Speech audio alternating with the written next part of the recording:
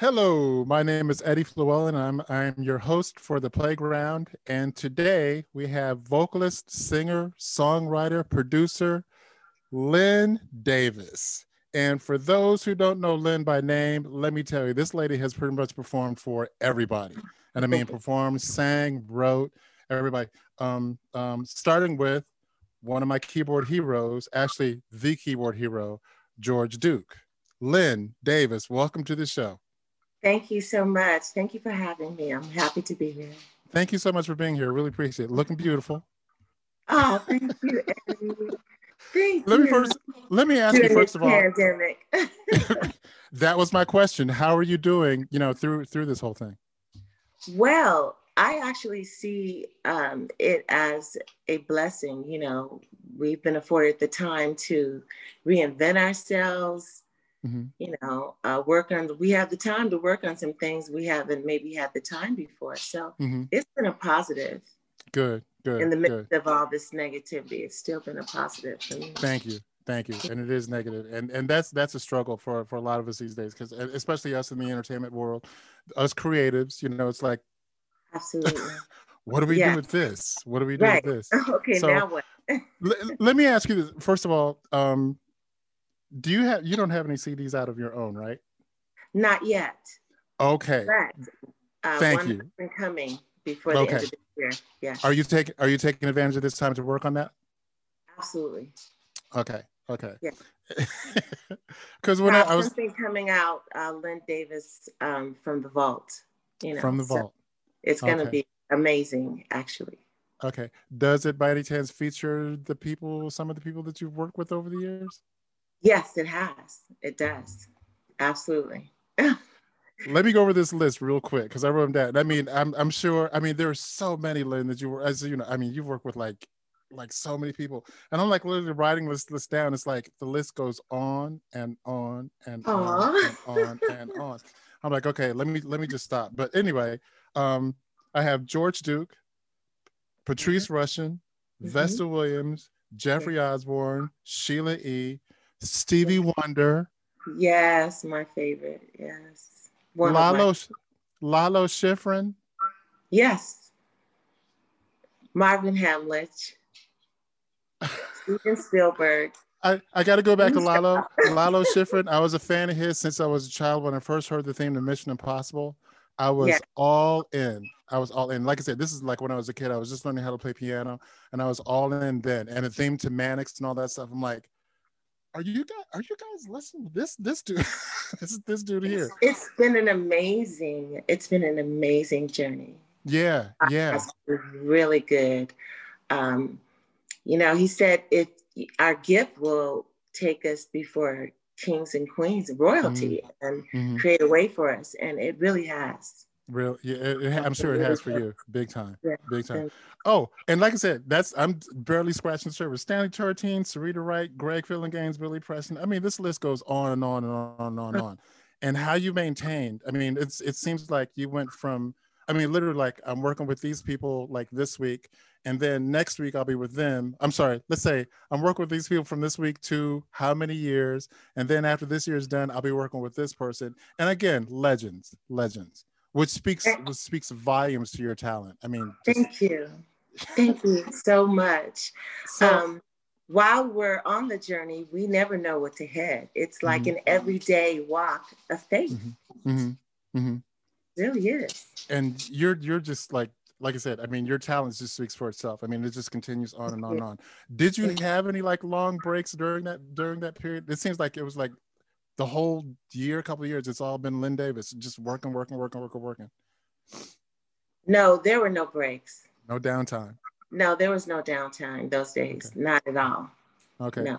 The decision in those days was, oh my God, I have this chance to go on tour with such and such. But then if I go on tour, then I'm going to lose all the studio work. That was the decision.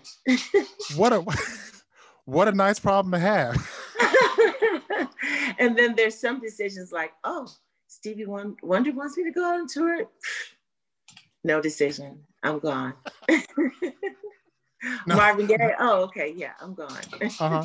And fortunately, I'm sure, you're considering it fortunate that it just so happened to work out to where you could do that, Absolutely. Great. Yeah. Great. So let's go back to your beginning. Such as it was. Okay. Starting out, you're singing, I'm assuming as a child and all that, you're singing and all that. And then what was it that first of all, how old were you when it was discovered that, hey, this little girl right here, she's got something? 4 or 5 years old. Really? Actually, yes. I mean, full swing at 5 and 6 years old in church. My father was a classical singer, amazing voice, many opportunities. He was asked to do the original Porgy and Bess. Oh, wow. He didn't do it back in those days because, he had a family and he was concerned about, it was a lot more difficult for them in those days. Mm-hmm. So when he would come home, he was also a classical singer, and he would learn his pieces in different languages.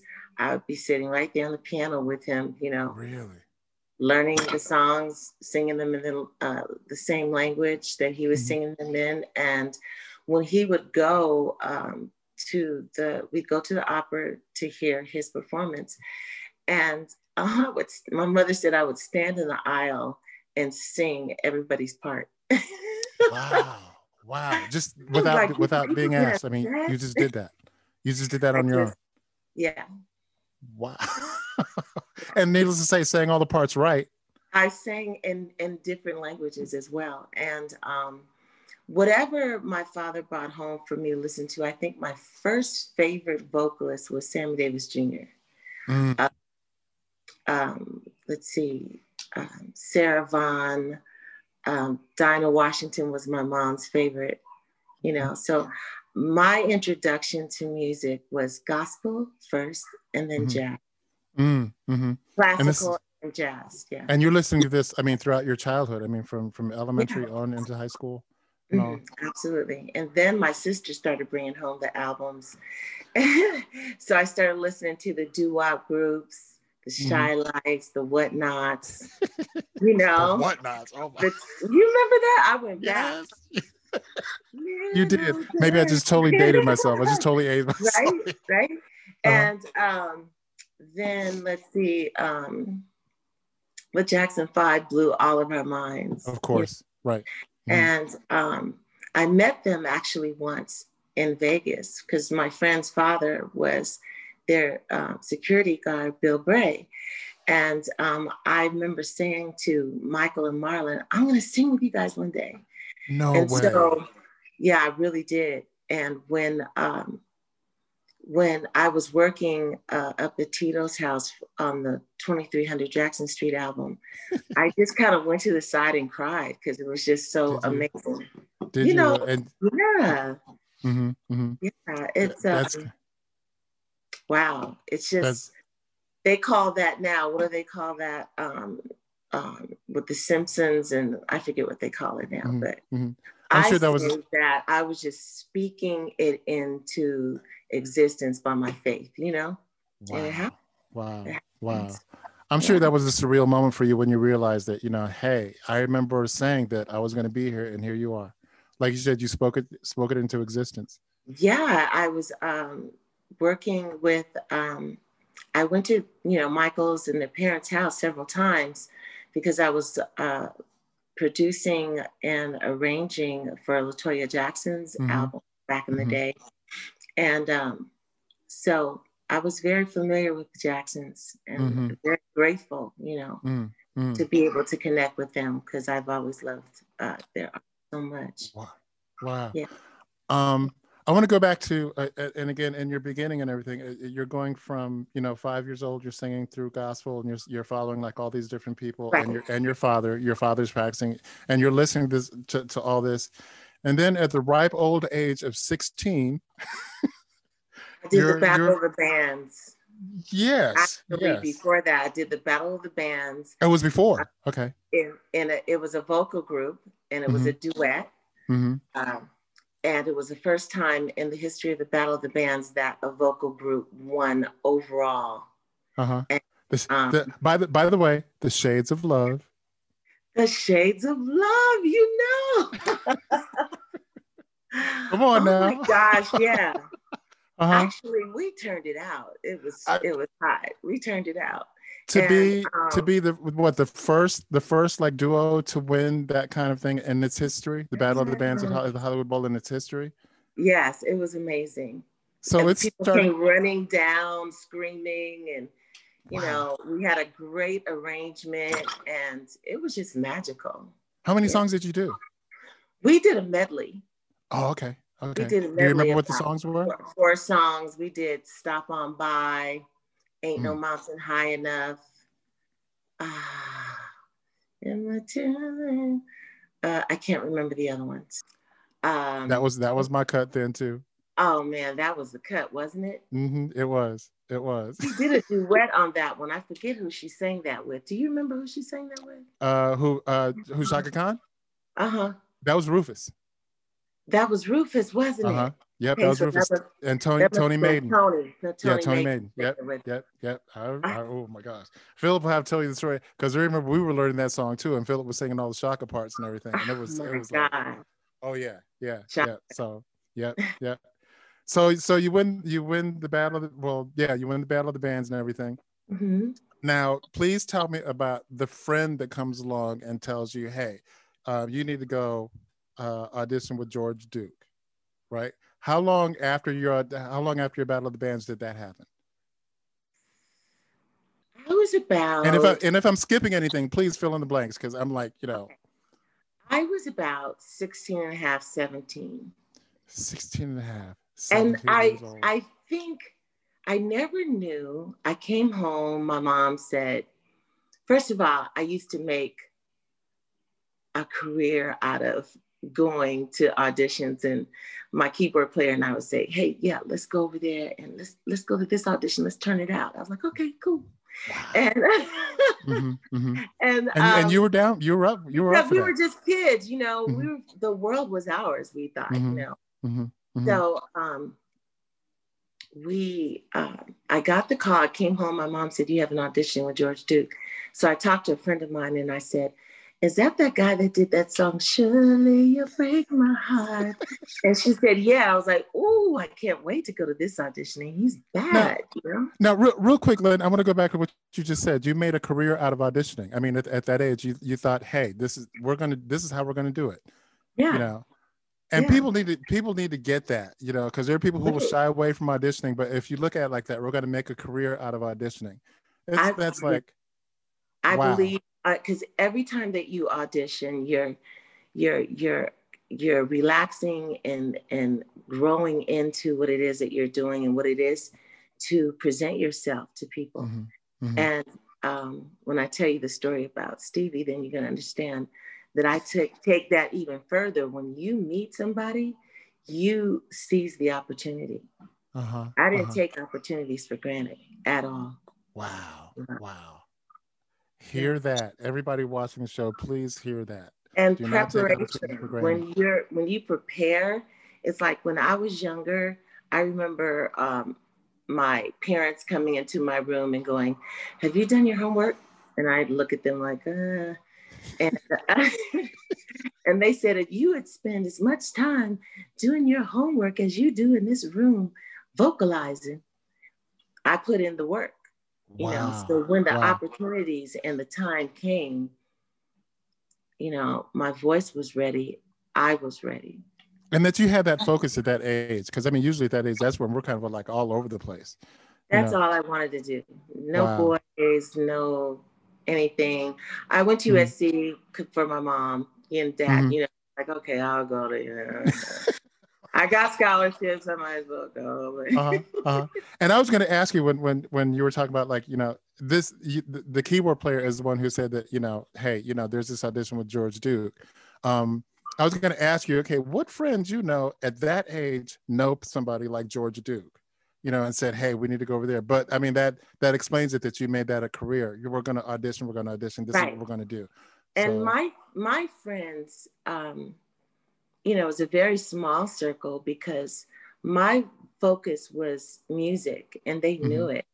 So I had friends around me that loved music just as much as I did. And oh my gosh, I got to tell you about the mini concerts. So I used to do mini concerts in my mom's house. I mean, I even remember my parents letting Dorsey High's workshop band set up in our living room because we were doing a talent show and we needed a place to rehearse. So she let all the guys, Eddie Tate, all them, you know, set up in the living room. At Dorsey. I used to do concerts of the. Now, you didn't go to Dorsey, did you? No, I went to Crenshaw for about a year. I got you. After the South Bay. Yeah. Okay. And Dorsey, I mean, let it be said, I mean, Dorsey, I mean, just a wealth of talent came out of that school. That came out of there. Oh my gosh. Yeah. That's Dorsey in Los Angeles. Just like I said, just a wealth of talent came from there. Yes. So you auditioned for George Duke. So I went to the auditioning for George Duke and I had a big fro. It was humongous. It was like this, right? And so you walk into the room. So I walked into the room and there was about 30, there's a lot of vocalists, female vocalists in there. And people were auditioning and then they would stay to look at the competition. So half of them and like you said, you walk in with your, you know, with my fro, and one of my girlfriends went with me, and I saw all these women, and you know, I was like, wow. And I said, okay, well, who's next? Who's the last, so I can get behind them. And a lot of them kept saying to me, oh, we already auditioned. So they were just there to see the competition, you know. You know how that goes. Right. And so now, do you know if they had auditioned already, or were they just? A lot of them had auditioned already. Okay. And they were just sitting there waiting to see the competition. Okay. And so it was my time to audition. And George is just such a sweetheart from the very beginning. Thank you for saying that. I'd like I said, I never met him, but I always wondered. Always super down to earth, professional, very inviting. His person was, and very soothing. You know, he made you feel comfortable. The other guys, it's in the store, but that was their gig, though. You know what I mean? Everybody serves a purpose. And like I said, for me, I'm glad to hear that, because like I said, as a keyboard player, I mean, he was like one of my first keyboard heroes. So I mean, to this day, I mean, I miss him. I'm sure you do. I miss his playing. I miss listening to him. But anyway, I'm sorry. I digress. Those are the times when musicians were really, you know, and vocalists were really, the expectation was high. So they expected you to come in and bring it. You know what I mean? And that is the vibe. Like, okay, let's see what you got. And now, was the full band there, or was it just George? No, it was Byron Miller and Dugu. I think it was Icarus that was playing guitar. Okay. And George, I don't remember. Or maybe it was just those three. So, of course, with George, I mean, do you really need a band? So right. So he had me do some Brazilian, you know, because that was George's thing. So he needed to see how quickly I picked up parts. And then, of course, I got to freestyle. And of course, I went to Shaka Khan land, because, you know, that's where, you know, everybody who was anybody and hip to what was happening, Shaka was so revolutionized vocals. So, and like you said, you had already started with the audition with Stop On By. So, I mean, you know, let alone whatever else you did back then. So you were good. You're good. Right. So I finished the auditioning and I left. Oh, you didn't hang around? I didn't hang around. You have to understand that's class. That my socialization wasn't within the music industry. You know what I mean? So I wasn't there to compete. I wasn't there. That has never been my thing. I was there to do what I was there to do. And after I was there to do, it was out of my hands. So I left, and I felt pretty good and confident about it. And I did get called back, and it was my first session. I believe it was for Raul de Souza or Milton Nascimento with George. And he heard me saying that I was like 16 years old. He was like, you can't go with me on this tour. This is a nightclub tour. You're too young. Come see me in a couple of years, you know. And I never let him forget me. Bless his heart. He gave me his phone number, and I used to call him at least once every 6 months, and I talked to him, or I talked to his wife, Corrine, and, you know, they knew me. So when it came time, I think it was about maybe a year later, I was like 17 and a half. He held auditions, and then I went on my first tour first I went to Brazil in 1979, I think. And then worked on the Follow the Rainbow album. And then I did my first European tour with George. Wow. That's and again, the ripe old age of 17. 17 and a half. 18. 17 and a half. At 17 and a half, right? And you've got an album out on George, with George and all that, and you're promoting that album.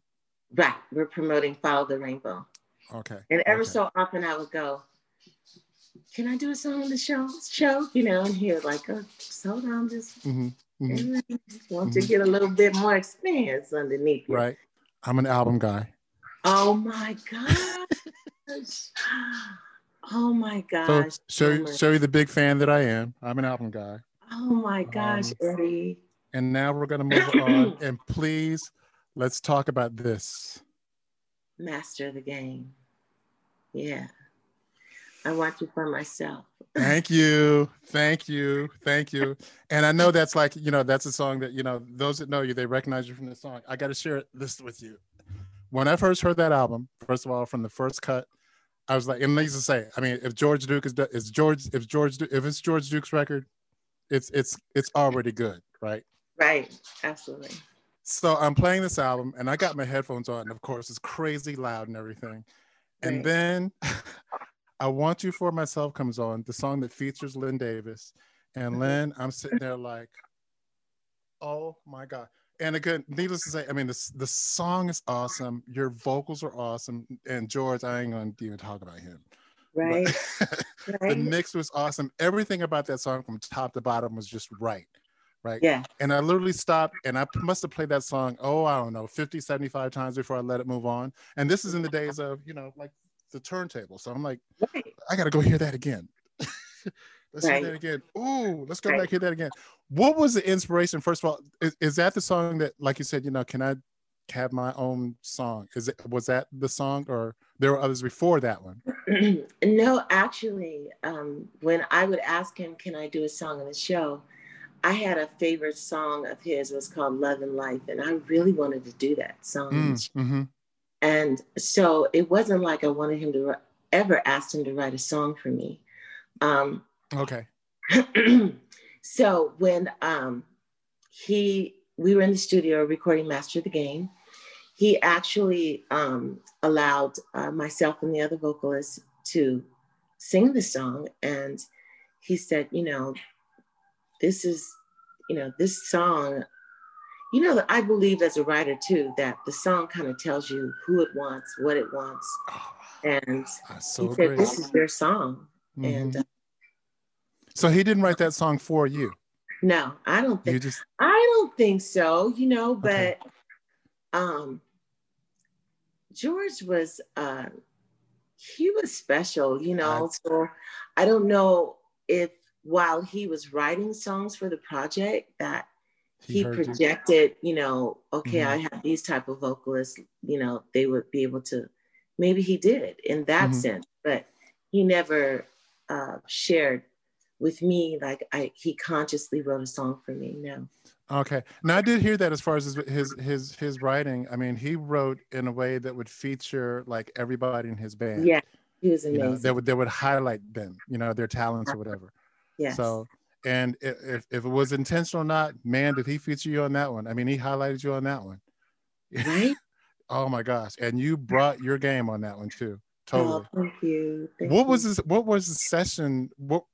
I was going to ask about that one specifically, but what were the sessions like with him? I mean, needless to say, it was serious because it was George, but I mean, it was always positive? It was always fun.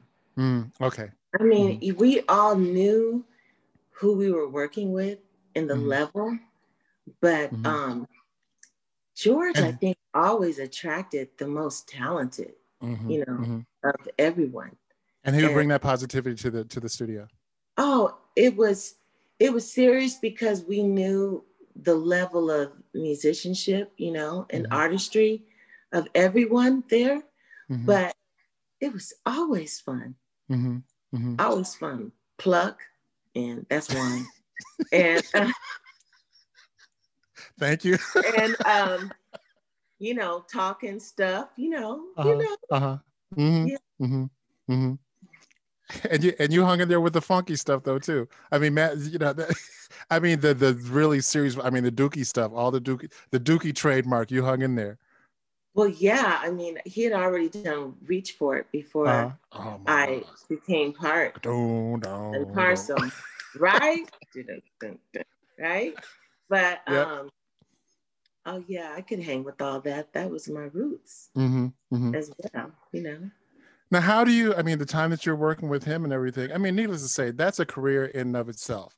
I mean, hey, I perform with, I'm done, I'm good, we can move on now. I mean, you went from him, like I said, to like other like legends in their time.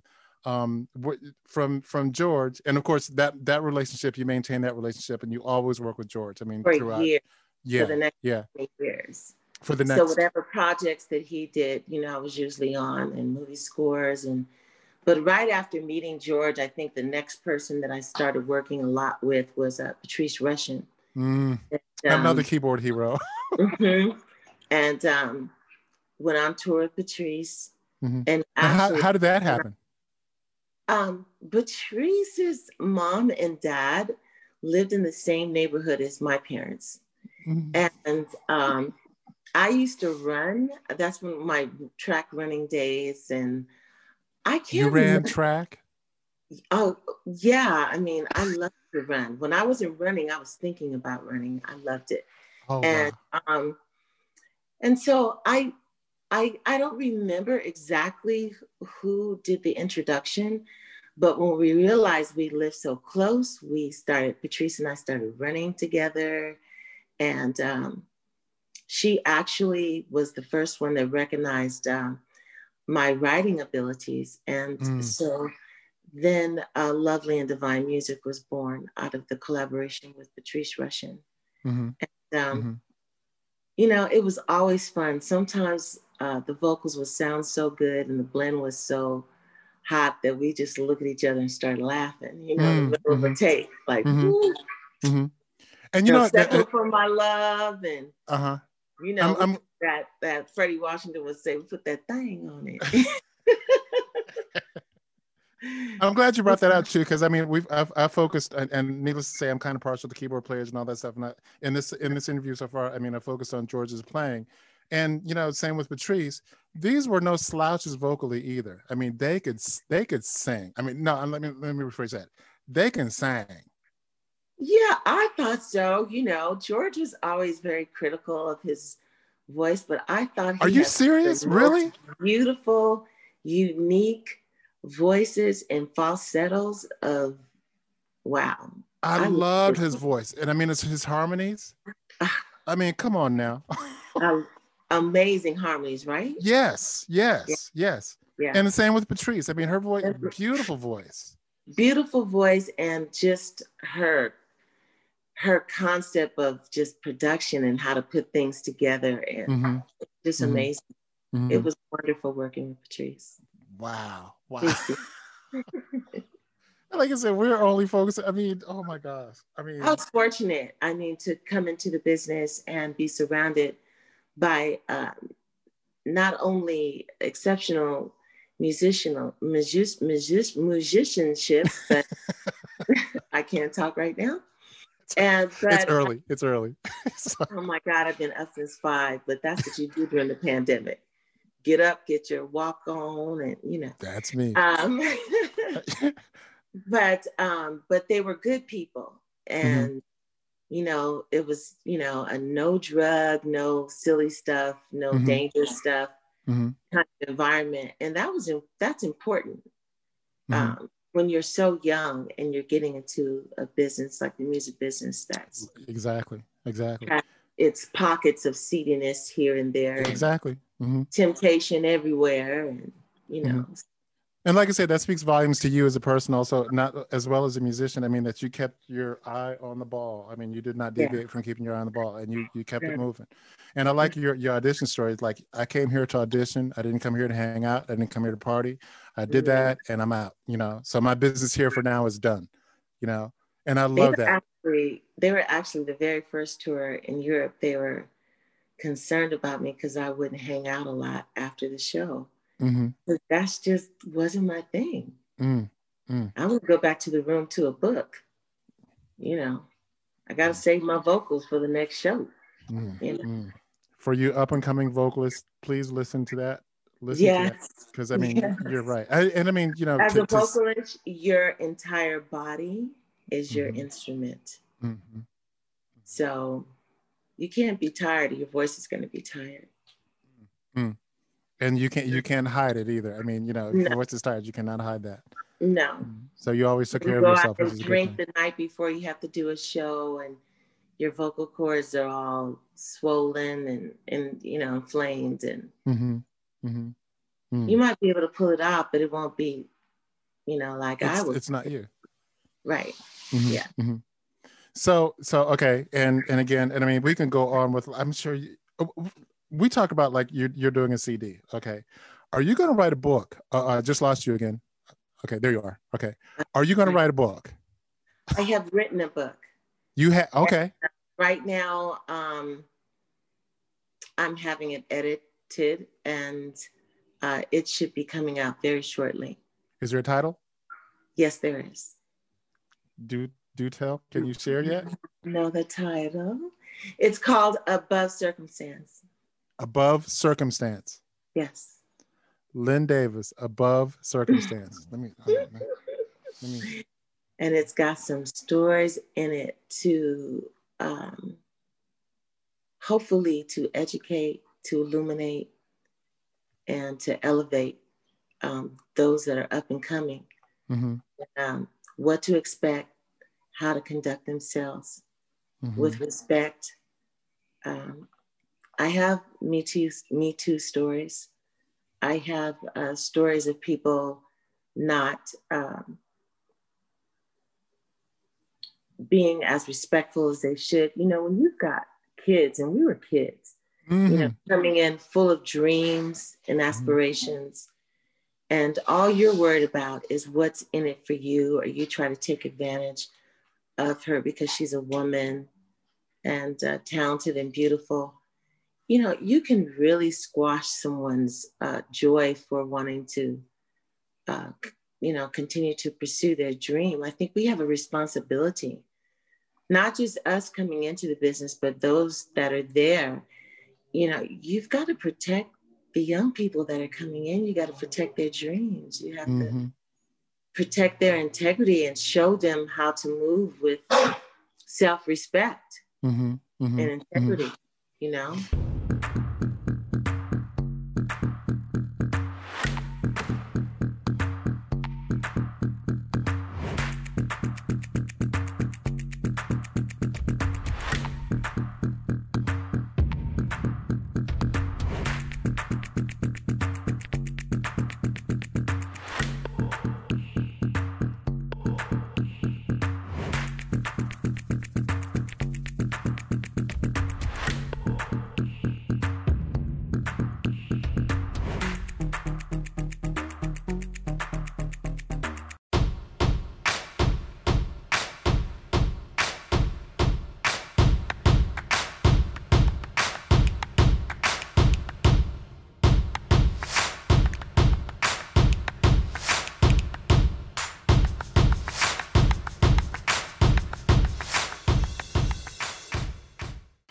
Now you kind of touched upon that.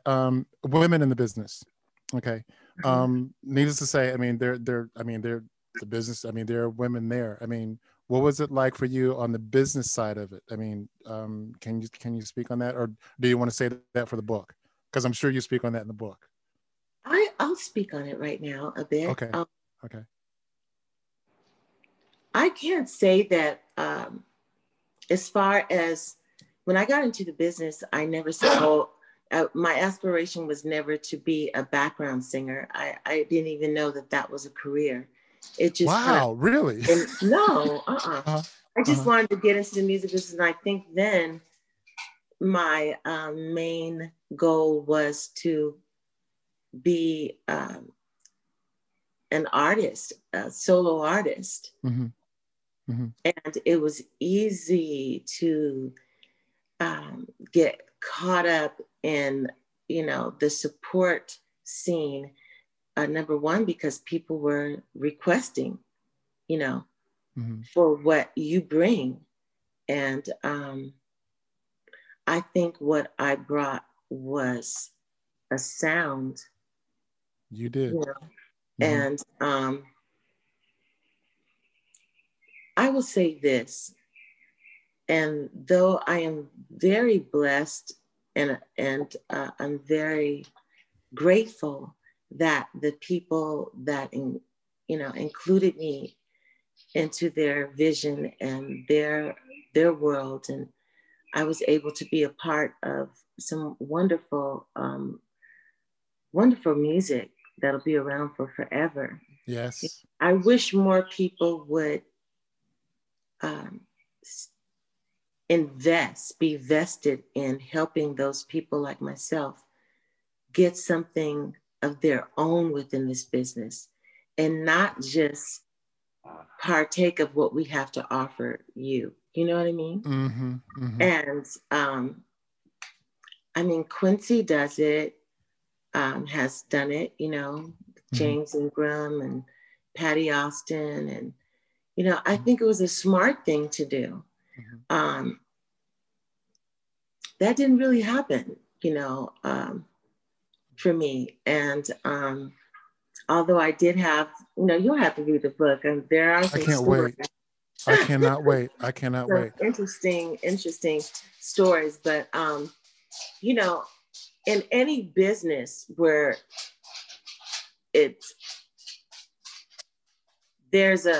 I think there's, an unspoken group of people who Philip Ingram and I, as for instance, would say we were part of the A-team. We worked weekly, mm-hmm. and we were A-team callers. You know what I mean? Mm-hmm. Mm-hmm. And I think we were A-team callers because we always brought a level of excellence, and we always brought more than we were expected. To give, mm-hmm. Mm-hmm. And so within that group, you always have people who are trying to penetrate that level, and I'm the kind of person that was always extending a hand and trying to help. But you know how it goes, Eddie. Mm-hmm. Yep. People buying for your position, and yep. I was very young and naive and thought that people were actually friends, and there are very few friends. It's really about two people working towards a common goal. And, mm-hmm. I have this saying that you can never assess who a person is when they're in a position of need, because they'll be whoever they think you need them to be. It's when they don't need you anymore is when you see the real them. Mm-hmm. Now, there are exceptions to the rule, like Philip Ingram. But very few. Mm-hmm. But very, very few. On one mm-hmm. hand, fingers left over. You know what I'm saying? Mm-hmm. Mm-hmm. So, and then there are women in the business that conduct themselves like I did, with respect and integrity. Mm-hmm. And there are women that made it difficult for women like me to do business on a certain level because they were doing business differently. Mm-hmm. Mm-hmm.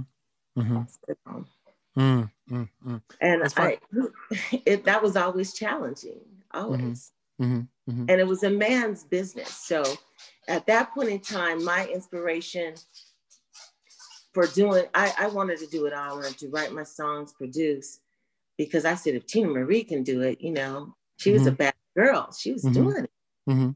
So I was producing my own demos, writing my own songs, and I tried to get, you know, publishing deals. And I remember going into Warner Brothers with a friend of mine who was present in the studio as I was recording these songs. And the West Coast manager said to her, I don't believe that she did this. Did she do this? She really produced? She said, yeah, I was there while she was doing it. So those are the kind of barriers that I experienced. Wow. More than anything. It gets kind of squirrely out there too, you know. Oh, and it still is. You're gonna have to read the book, but oh, I can't wait. I cannot wait. Above Circumstance. It's funny, you had mentioned earlier as far as going to school for your parents and all that, and you did that. But I mean, for you, it seems to me like the best school you had gone to was the business. And I mean, the people that you've worked with, I mean, you know, you can't be taught that in school. You can't be taught. And again, I mean, we're talking legends here. I mean, you know, again, you know, George Duke, Patrice Rushen, Marvin Gaye, Stevie Wonder, and all that. I mean, you can't be taught any of that in school. And that, like you said, you're one of the A-listers. You're the person that calls. That's I can't say it enough. That speaks volumes to your character. You know, forget the musicianship, just like to you as a person. You know, I know I can trust this person. I know when this person comes, they're going to bring their A game. I know I don't have to worry about this person, even in your teens. You know, I know she's not going to run out there and get wild and all that. And I mean, I was serious. yeah. And that you stayed there. I mean, that you knew then at that age, because like I said, at that age, that's when we're all like, you know, young and dumb, you know, but that you stayed there and that you kept focused on all that stuff and that you didn't need anybody to watch over you. I mean, this is where I am. You don't have to worry about me. This is where I'm going, you know, and I'm going to hang with a certain kind of people. Right. You know. And I always give credit to my parents, and I will never forget on that note what you just said, that when I asked my mother, could I take a break, you know, USC would let you take a break and come back. And I was in my third year.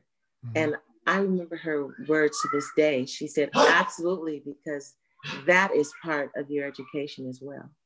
Oh, wow. Isn't that amazing? How is. many parents would say to their 17-year-old, you can go out on tour to Europe, but they used to tell me, we always knew that this was your path. Wow. And you're right. How many parents say that? How many parents say, oh, what, for the music thing? That's just a hobby. You know, that's not, you know, I need you to be a lawyer. I need you to be a doctor. I need you to be whatever, you know, this is what I need. But what about what I want? And that your parents recognize that. Yes. Yeah. Like I said, I can't read this book. I can't wait to read this book. I cannot wait to read this book. Thank you. I hope everybody feels the same way when it comes out, because it was really a work from the heart, like inspired, God inspired. You know, because I really want this younger generation to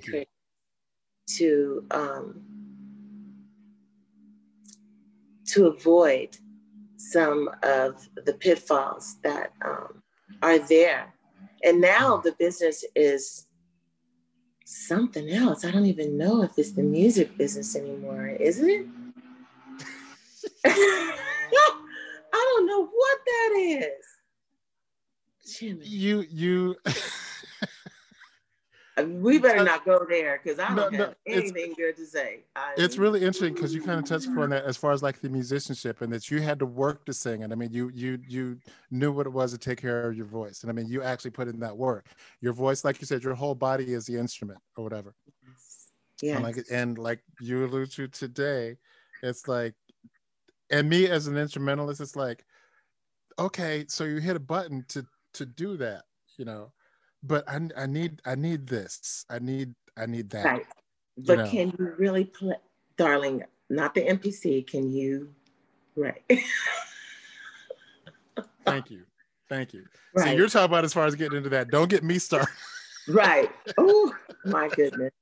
So, and I mean, there is such a thing as far as like keeping up with the technology part of it, because things do change. I get that. But I mean, you could never like forget like the physical part of it. I mean, this is it, and that's where the work is, Yeah. I wanted to talk to you as far as like your songwriting too, because that's another thing too. We don't need the machines to make the music. That's right. We need you to make the music. We need you to write. Yeah. When did you discover, or was that always like your lifelong thing to eventually get into songwriting, production, or whatever? Did you start writing back then, or because again, I mean, you had the best teachers. I started writing. I did. I really was blessed to have Patrice and George and friends that were incredible writers like Freddie Washington and Sherry Brown. Stevie Wonder. I always had a knack for writing, and whenever Patrice and I wrote, I wonder if she remembers this. She would come to my house and she'd already had the track done, and of course we were right, and we would like some of the lyrics. We would write together. And Eddie, I am not kidding you. Within 45 minutes to an hour, that song was written. It was just a flow. It just happened. What is that song? Where There Is Love. We would talk about it for about 10 minutes, and then it would just come. Wow. And that's how writing has been for me. I'm not good at one of those contrived writers, or let's write this kind of I love song. that. Contrived writers. I love it. I'm not that. I'm really not. Yeah. What is your is there a procedure? Is there a method to your songwriting? I mean, do you have to be what is it inspired, or do you like take the time? Okay, today I'm going to write. Is it like that with you, or what is Usually they just come. Sometimes I wake up in the morning with a melody, or I could be driving and I hear the melody and the lyrics, and I hear the whole production, and it just It just comes. Like one day I was when I wrote Hide and Seek for Tracy Spencer, I heard the story. I heard the I said the lyrics. I was developing this story, and then I said, "Oh, hide and seek, cool as a hood." And so, Lynn, do you play? Do you play an instrument? I played violin for about 13 years of my life when I was younger. Okay. And I play enough piano to get the chords out and to present a song. Yes. Okay. That's why I asked, because as a songwriter, and especially like you said, you're driving along and you come up with a melody, you come up with lyrics and all this stuff. So you can hear this in your head. You can hear the whole production in your head. I hear the chords. I hear everything. Okay. And you do know enough of the piano where you can play those chords for like a Patrice Rushen or a George Duke, whatever. Well, I mentioned them because I mean, it could be Stevie, whatever. I mean, how do you convey that to like those musicians? I play the chords, very simplistic version of piano playing. But I mean, it's enough to where they understand. I mean, they know where you're going. The vocal. Oh yeah, definitely. Definitely. There's a story about that in the book that you're going to find pretty interesting. That's when I learned, don't drop your songs off at record companies. Because you might hear them later. Oh, no. Really? But it's, that's all part of the education. This is the music business. And how were you when you understood that thing, that this is not fun and games, this is a business? Because I mean, up until then, I mean, it's fun. Oh man, I love to sing, I love to play. That's what I love to do. If everybody did above board business that was beneficial for not just their greedy selves, but for the artists as well, we could still keep having fun. Mm-hmm. Mm-hmm. You know, maybe some of the artists that went through what they went through, like Prince, wouldn't have gone through what he went through. Mm-hmm. Mm-hmm. And so I'm really of the mind now that we need to, a wise man profited from the experience of others. I say, be independent. And that's one of the blessings of the way things are now. You don't really need record companies. There you go. You're but so back right. then and there, back where the time where I came up, we needed record companies. And this is what I heard so many times. I was tired of hearing it. Well, we need something that sounds more a little bit like Whitney Houston. Or do you have a Mariah Carey type of song? Like if they don't have something to compare you to, forget it. Mm-hmm. They don't have someone to compare you to. Mm-hmm. My personal story was the Kissing Game. That's what I was told. I was like trying to get into a reduction, and maybe that's what it is, a production deal, a production deal. And I'm more like a smooth jazz because my training is classical. I started with classical playing, classical training. So I'm like trying to get a production deal, and the Kissing Game was the hot new song then, you know, and I'll never forget that. It's like, you know, and I forgot who it was I was speaking to. That's nice. I like that, but we need something like the Kissing Game. Can you write something like that? Isn't that amazing? Yeah. It just lets me know that they have no regard for the creative process. Mm-hmm, mm-hmm. And you have those groups. Business. Mm-hmm. And you have those groups or those artists that, you know, hey, they are who they are because they did something different. You know? So I'm like 22 at Warner Brothers, and they're asking me to write with Christopher Cross, who up to then only had one really hit song, Sailing. And like, I don't think my style is sailing this way. Yeah. You know, so. Yeah. So what you're really saying is you want this young talent to revive. And, you know, I'm not hating. I'm not saying oh yeah, I understand. He was a talented guy, not taking anything away from Christopher. But because those were great songs though. the game they play. You understand? Wow. Okay. Wow. I'm trying to get a production deal. I'm not here to try to revive those that you already have signed to your production company. Hello. Wow.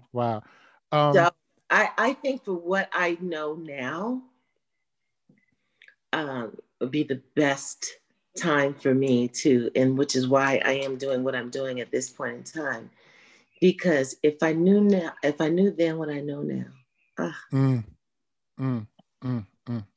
Is your book and that's what I kind of like, that's what I like about doing this and speaking to people such as yourselves, because I like to consider it as more of a teaching tool, you know. Now this is what this person did, this is how this person got to where they are and all this stuff.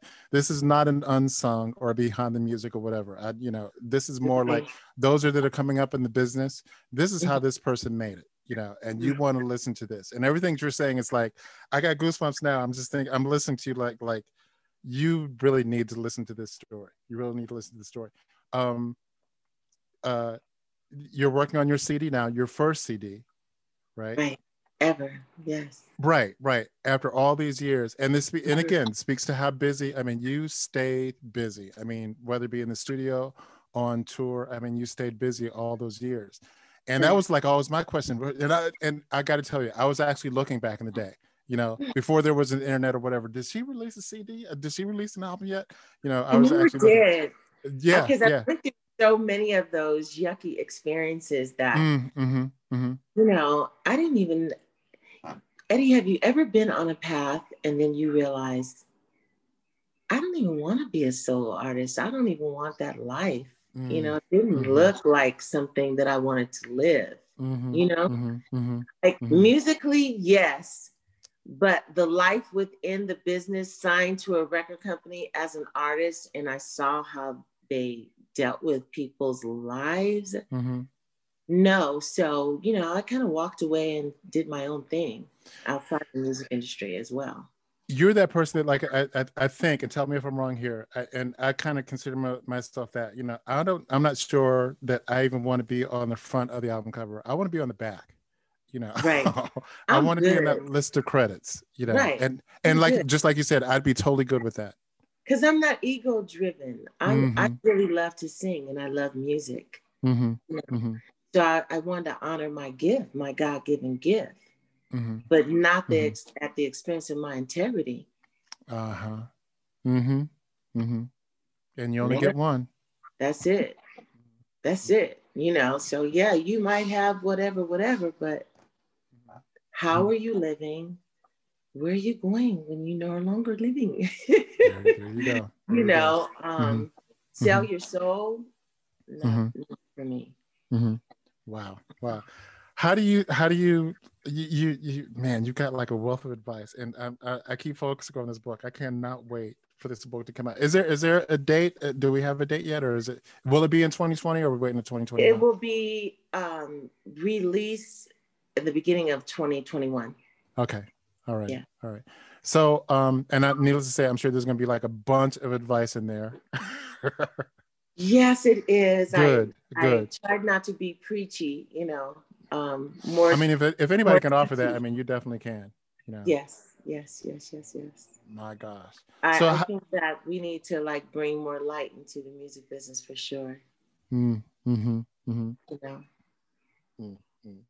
Kind of dark, isn't it? I was thinking, what's Jeffrey Osborne? Speaking of light. It's like, you know, wow, don't I miss J.O. and Howard Hewitt and, you know. What was the name of that? You Really Don't Need No Light? Was that the name of it? Really Don't Need No Light. Right. Okay. Yeah. And it's like, what is going on? What is wrong with the music industry? These people are still incredible talent. That's something that was going to be my next question. How do you see the music business like in the future? I mean, needless to say, COVID has changed things, you know, big time. But if it weren't for that, how did you see the business going forward? I think that the business right now is very dark and demonic to me. I'm sorry I went there. No, please. You don't want me to go to that spiritual place. Please do. And I think that God's people really need to pierce the darkness and come back with some light. And not just stop trying to assimilate to this madness that it is. I don't even think it's about music anymore. It's like some weird spiritual battleground, you know, place to win souls and make money and, you know, all this weirdness. I agree. Throwing up signs and Illuminati, you know, what? But can I put you on a session if George Duke was here with George Duke, and could you do the session? Wait a minute, say that again? If George Duke was here and you had a session to do with him, you know, could you do the session? Could you bring it? Good you know question. What I mean? Is your musicianship on a certain level, or are you just looking the part as a commodity as a commodity? As a commodity, yeah. And again, this is about Lynn Davis. And me. I probably apologize for this early. We keep mentioning George, and you know, I mean, George okay. You did your thing with George. But I mean, and again, I mean, there's like this long list of people that you played with, but this is about Lynn Davis. And I mean, the things you've done. And like I said, your book coming out, you're finally working on your CD. And another thing that I can't wait to hear. I cannot wait And to I hear also have, I teamed up with another writer, and we formed a production company, and we have a song that's coming out by the end of the year. So that'll probably be out before Lynn Davis from the Vault and the book. So, you know, I finally came to a place where, you know, I really felt that God wanted me to re-engage. Mm-hmm. Now, when you stepped away, how long was that? Did you like completely step away, or did you just, I'm just not going to be as busy, you know? You know, because I mean, you worked what was, like you said, like 20 some years. I mean, just straight. Listen, you know, it was so straight. amazing, and I've never told this story, but I was at Radio City, and I think it was with Marvin Gaye, and I met the East Coast singers that I've always loved. I mean, they're so phenomenal. Lisa Fisher, Fonzie Thornton, you know, Lucas Crew, Paulette, you know. We were on tour together with Marvin, and Marvin Gaye, that is, for you guys that are keeping score. Exactly, Marvin Gaye, that is. Right, Marvin Gaye. I was like, the Marvin Gaye, the last tour that he ever did. And I was about 20 years old. So, you know, I was so caught up in the beauty and the blessing of it all that I wasn't even looking at where I was, because I'm not egotistical like that, you know. But I tell you what, I think this brother knew that he had to give me a perspective. And thank you, Fonzie Thornton, because he took me over to the side. He said, you do know that you are the new West Coast diva, don't you? And I just kind of looked at him like, oh, Eddie, I didn't even see myself like that, really. Wow. I didn't even, but it gave me a perspective. I thought everybody worked as much as I did, or we did, but I did. I really, really did, you know? It's really something, because as I'm going, I worked more than you, and I worked more than, no, you know, it wasn't like that. Back in those days, we all kind of indirectly helped each other, you know? Not just vocalists either, but like if Paul Jackson was doing the such and such, and Freddie was doing another gig, you know, we turn each other on. I think I introduced Paul Jackson to George Duke. I mean, I don't. That's what he says. You were so one of the few. I mean, you shared. I always have, but it wasn't always reciprocated. You know. Welcome to the music business, right? Yeah, yeah. So there was a point where I was like, okay, I've done this. I'm just repeating myself. After I worked with Yanni, I wanted to do something that was going to, I wanted to work with children. I wanted to contribute to society in a different way. You know, I feel like the music business kind of breeds a sort of narcissism, you know?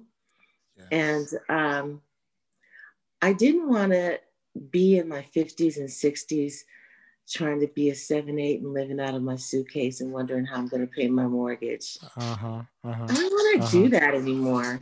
You know, and if you're not taking it to the next level and becoming a solo artist, then you have to consider the music was beginning to change then, and hip hop was on the scene, and they were more self-contained, and they didn't need a lot of background singers. And so I thought, well, I'll probably end up having to,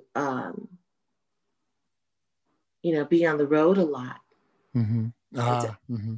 I missed so much from being on the road. I missed graduations and holidays, and my mom kept my dog for me, and you know, it's just And so I walked away, Eddie. And who walks away at the top of their career? Well, I did, and people didn't understand it. But what I found interesting, that nobody really called to ask. You know, they just assumed whatever. And I went and did my thing. I became a probation officer for a minute. Are you serious? Really? Yeah. So like, right, because of some of the decisions that I made then, I am sitting very nicely, retired, not having to work. I always admired people like that who do walk away at the top of their game. And again, that goes back, and I keep saying it, I mean, that goes back to like your thinking, your focus, that goes back to you as a person and all that.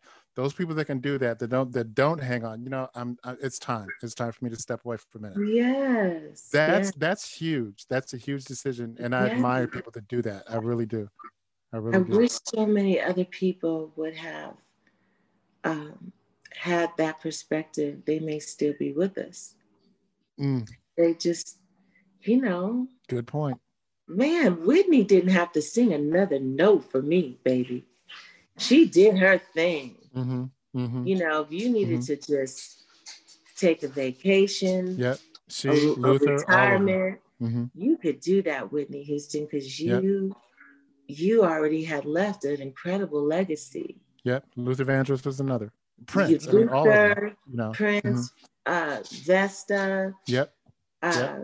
Phyllis Hyman. Yep, you're right. Donnie, you know, I mean, all of them. It's so, when you can't listen to the chatter, you can't let the chatter penetrate your soul. And you have, you have and to you wonder how who many. you are. Yeah, you do, and you wonder how many of those people were led by like the outside forces, if you know what I mean, you know. Exactly. So, like I saw Prince like go to another place, that he mellowed and matured, and you know, he was good. I think he was good. Wow. Yeah. I do personally, when I see him, I go, oh wow. Now he's on the piano, and he was just such an incredible talent. You know? It's interesting. Prince was one of the few that I used to wonder, like, okay, I mean, the man was a genius, you know, musically. Yes. He was a genius business-wise as well. Right. And some of the stuff that he taught, first of all, it's like, I remember thinking, man, how do you have time to learn everything that this man has learned and still stay on top of the game all these things, you know? Exactly. I mean, he would come out and speak about things that I thought I knew, and it's like, no.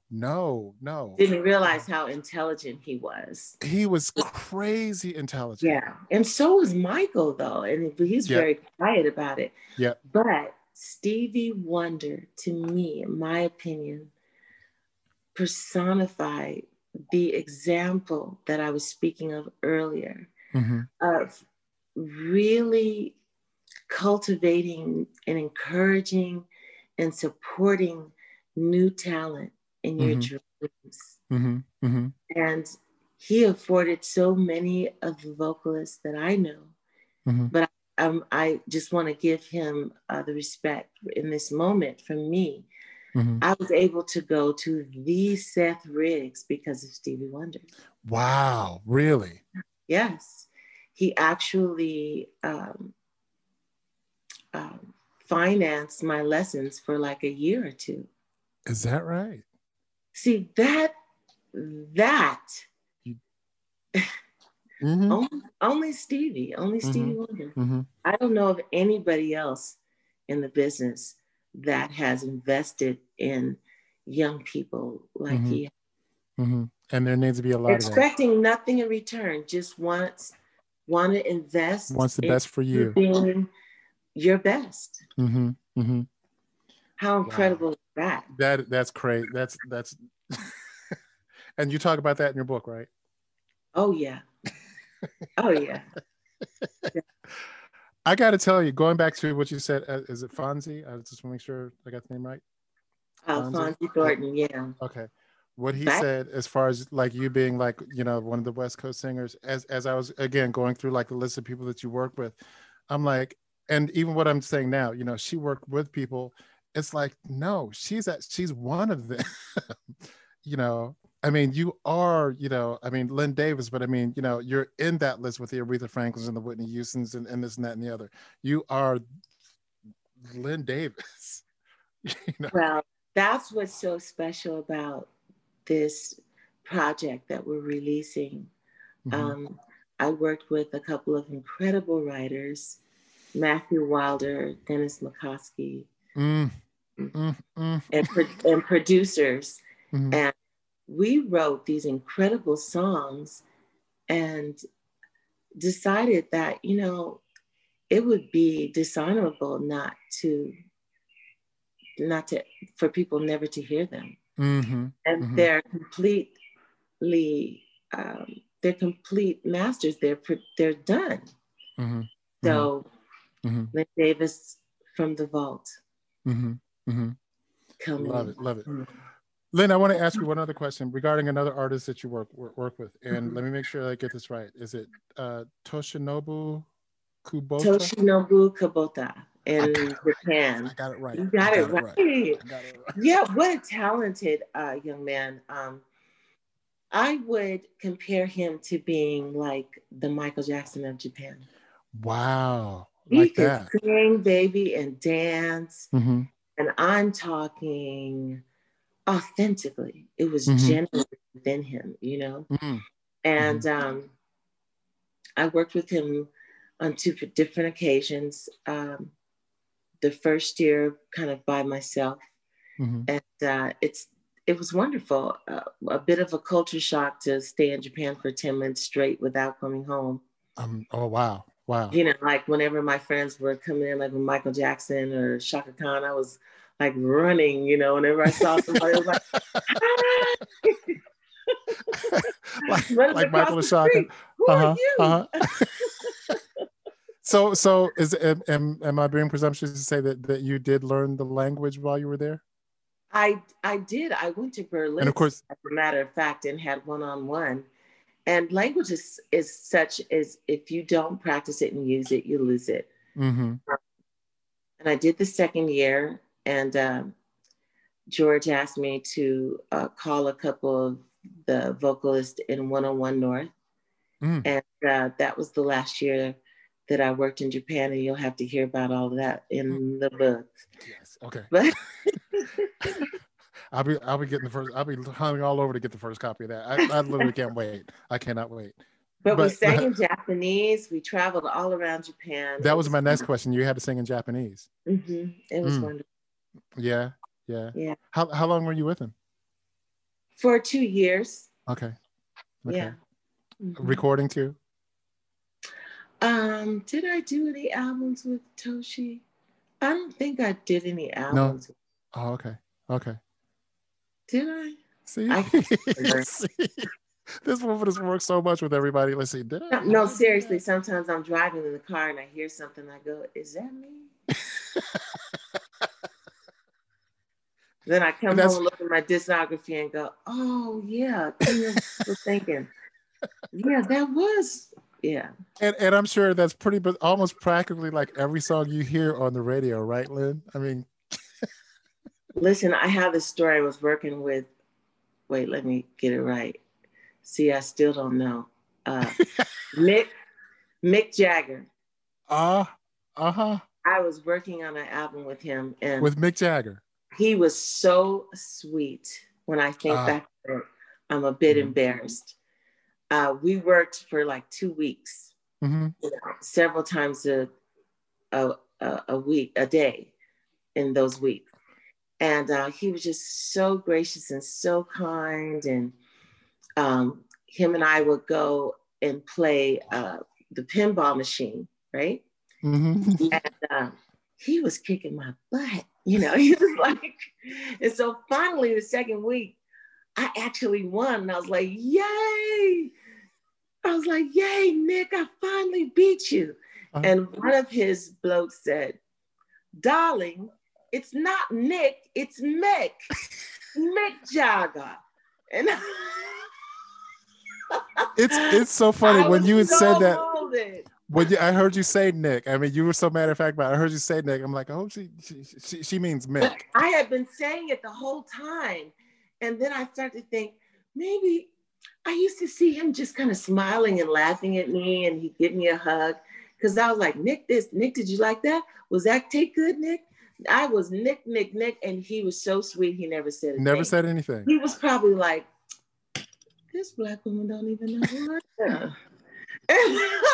And of course I knew who he was. But right. I thought it was Nick.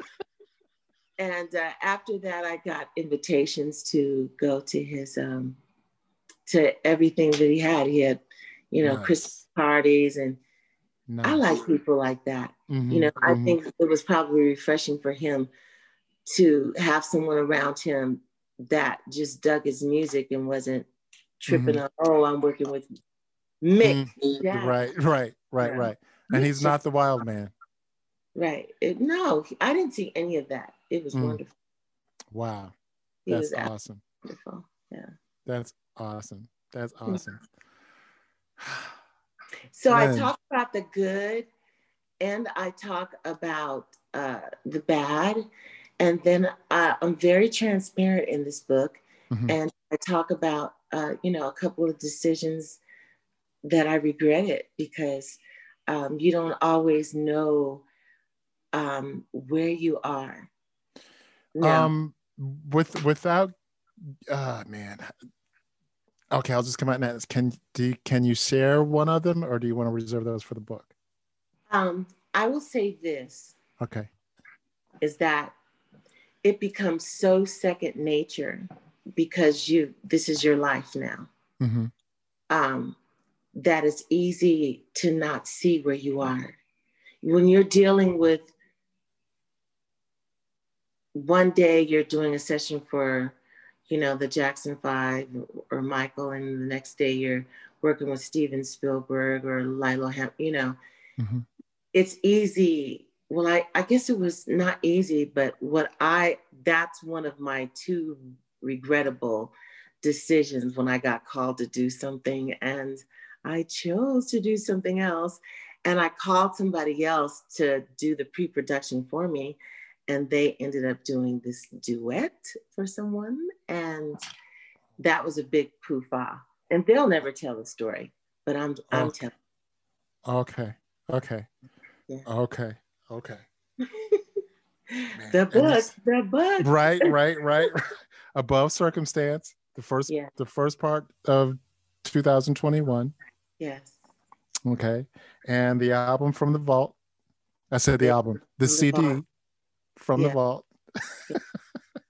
And that's going to be the first part of January as well. I'm sorry, the first part of 2021 as well.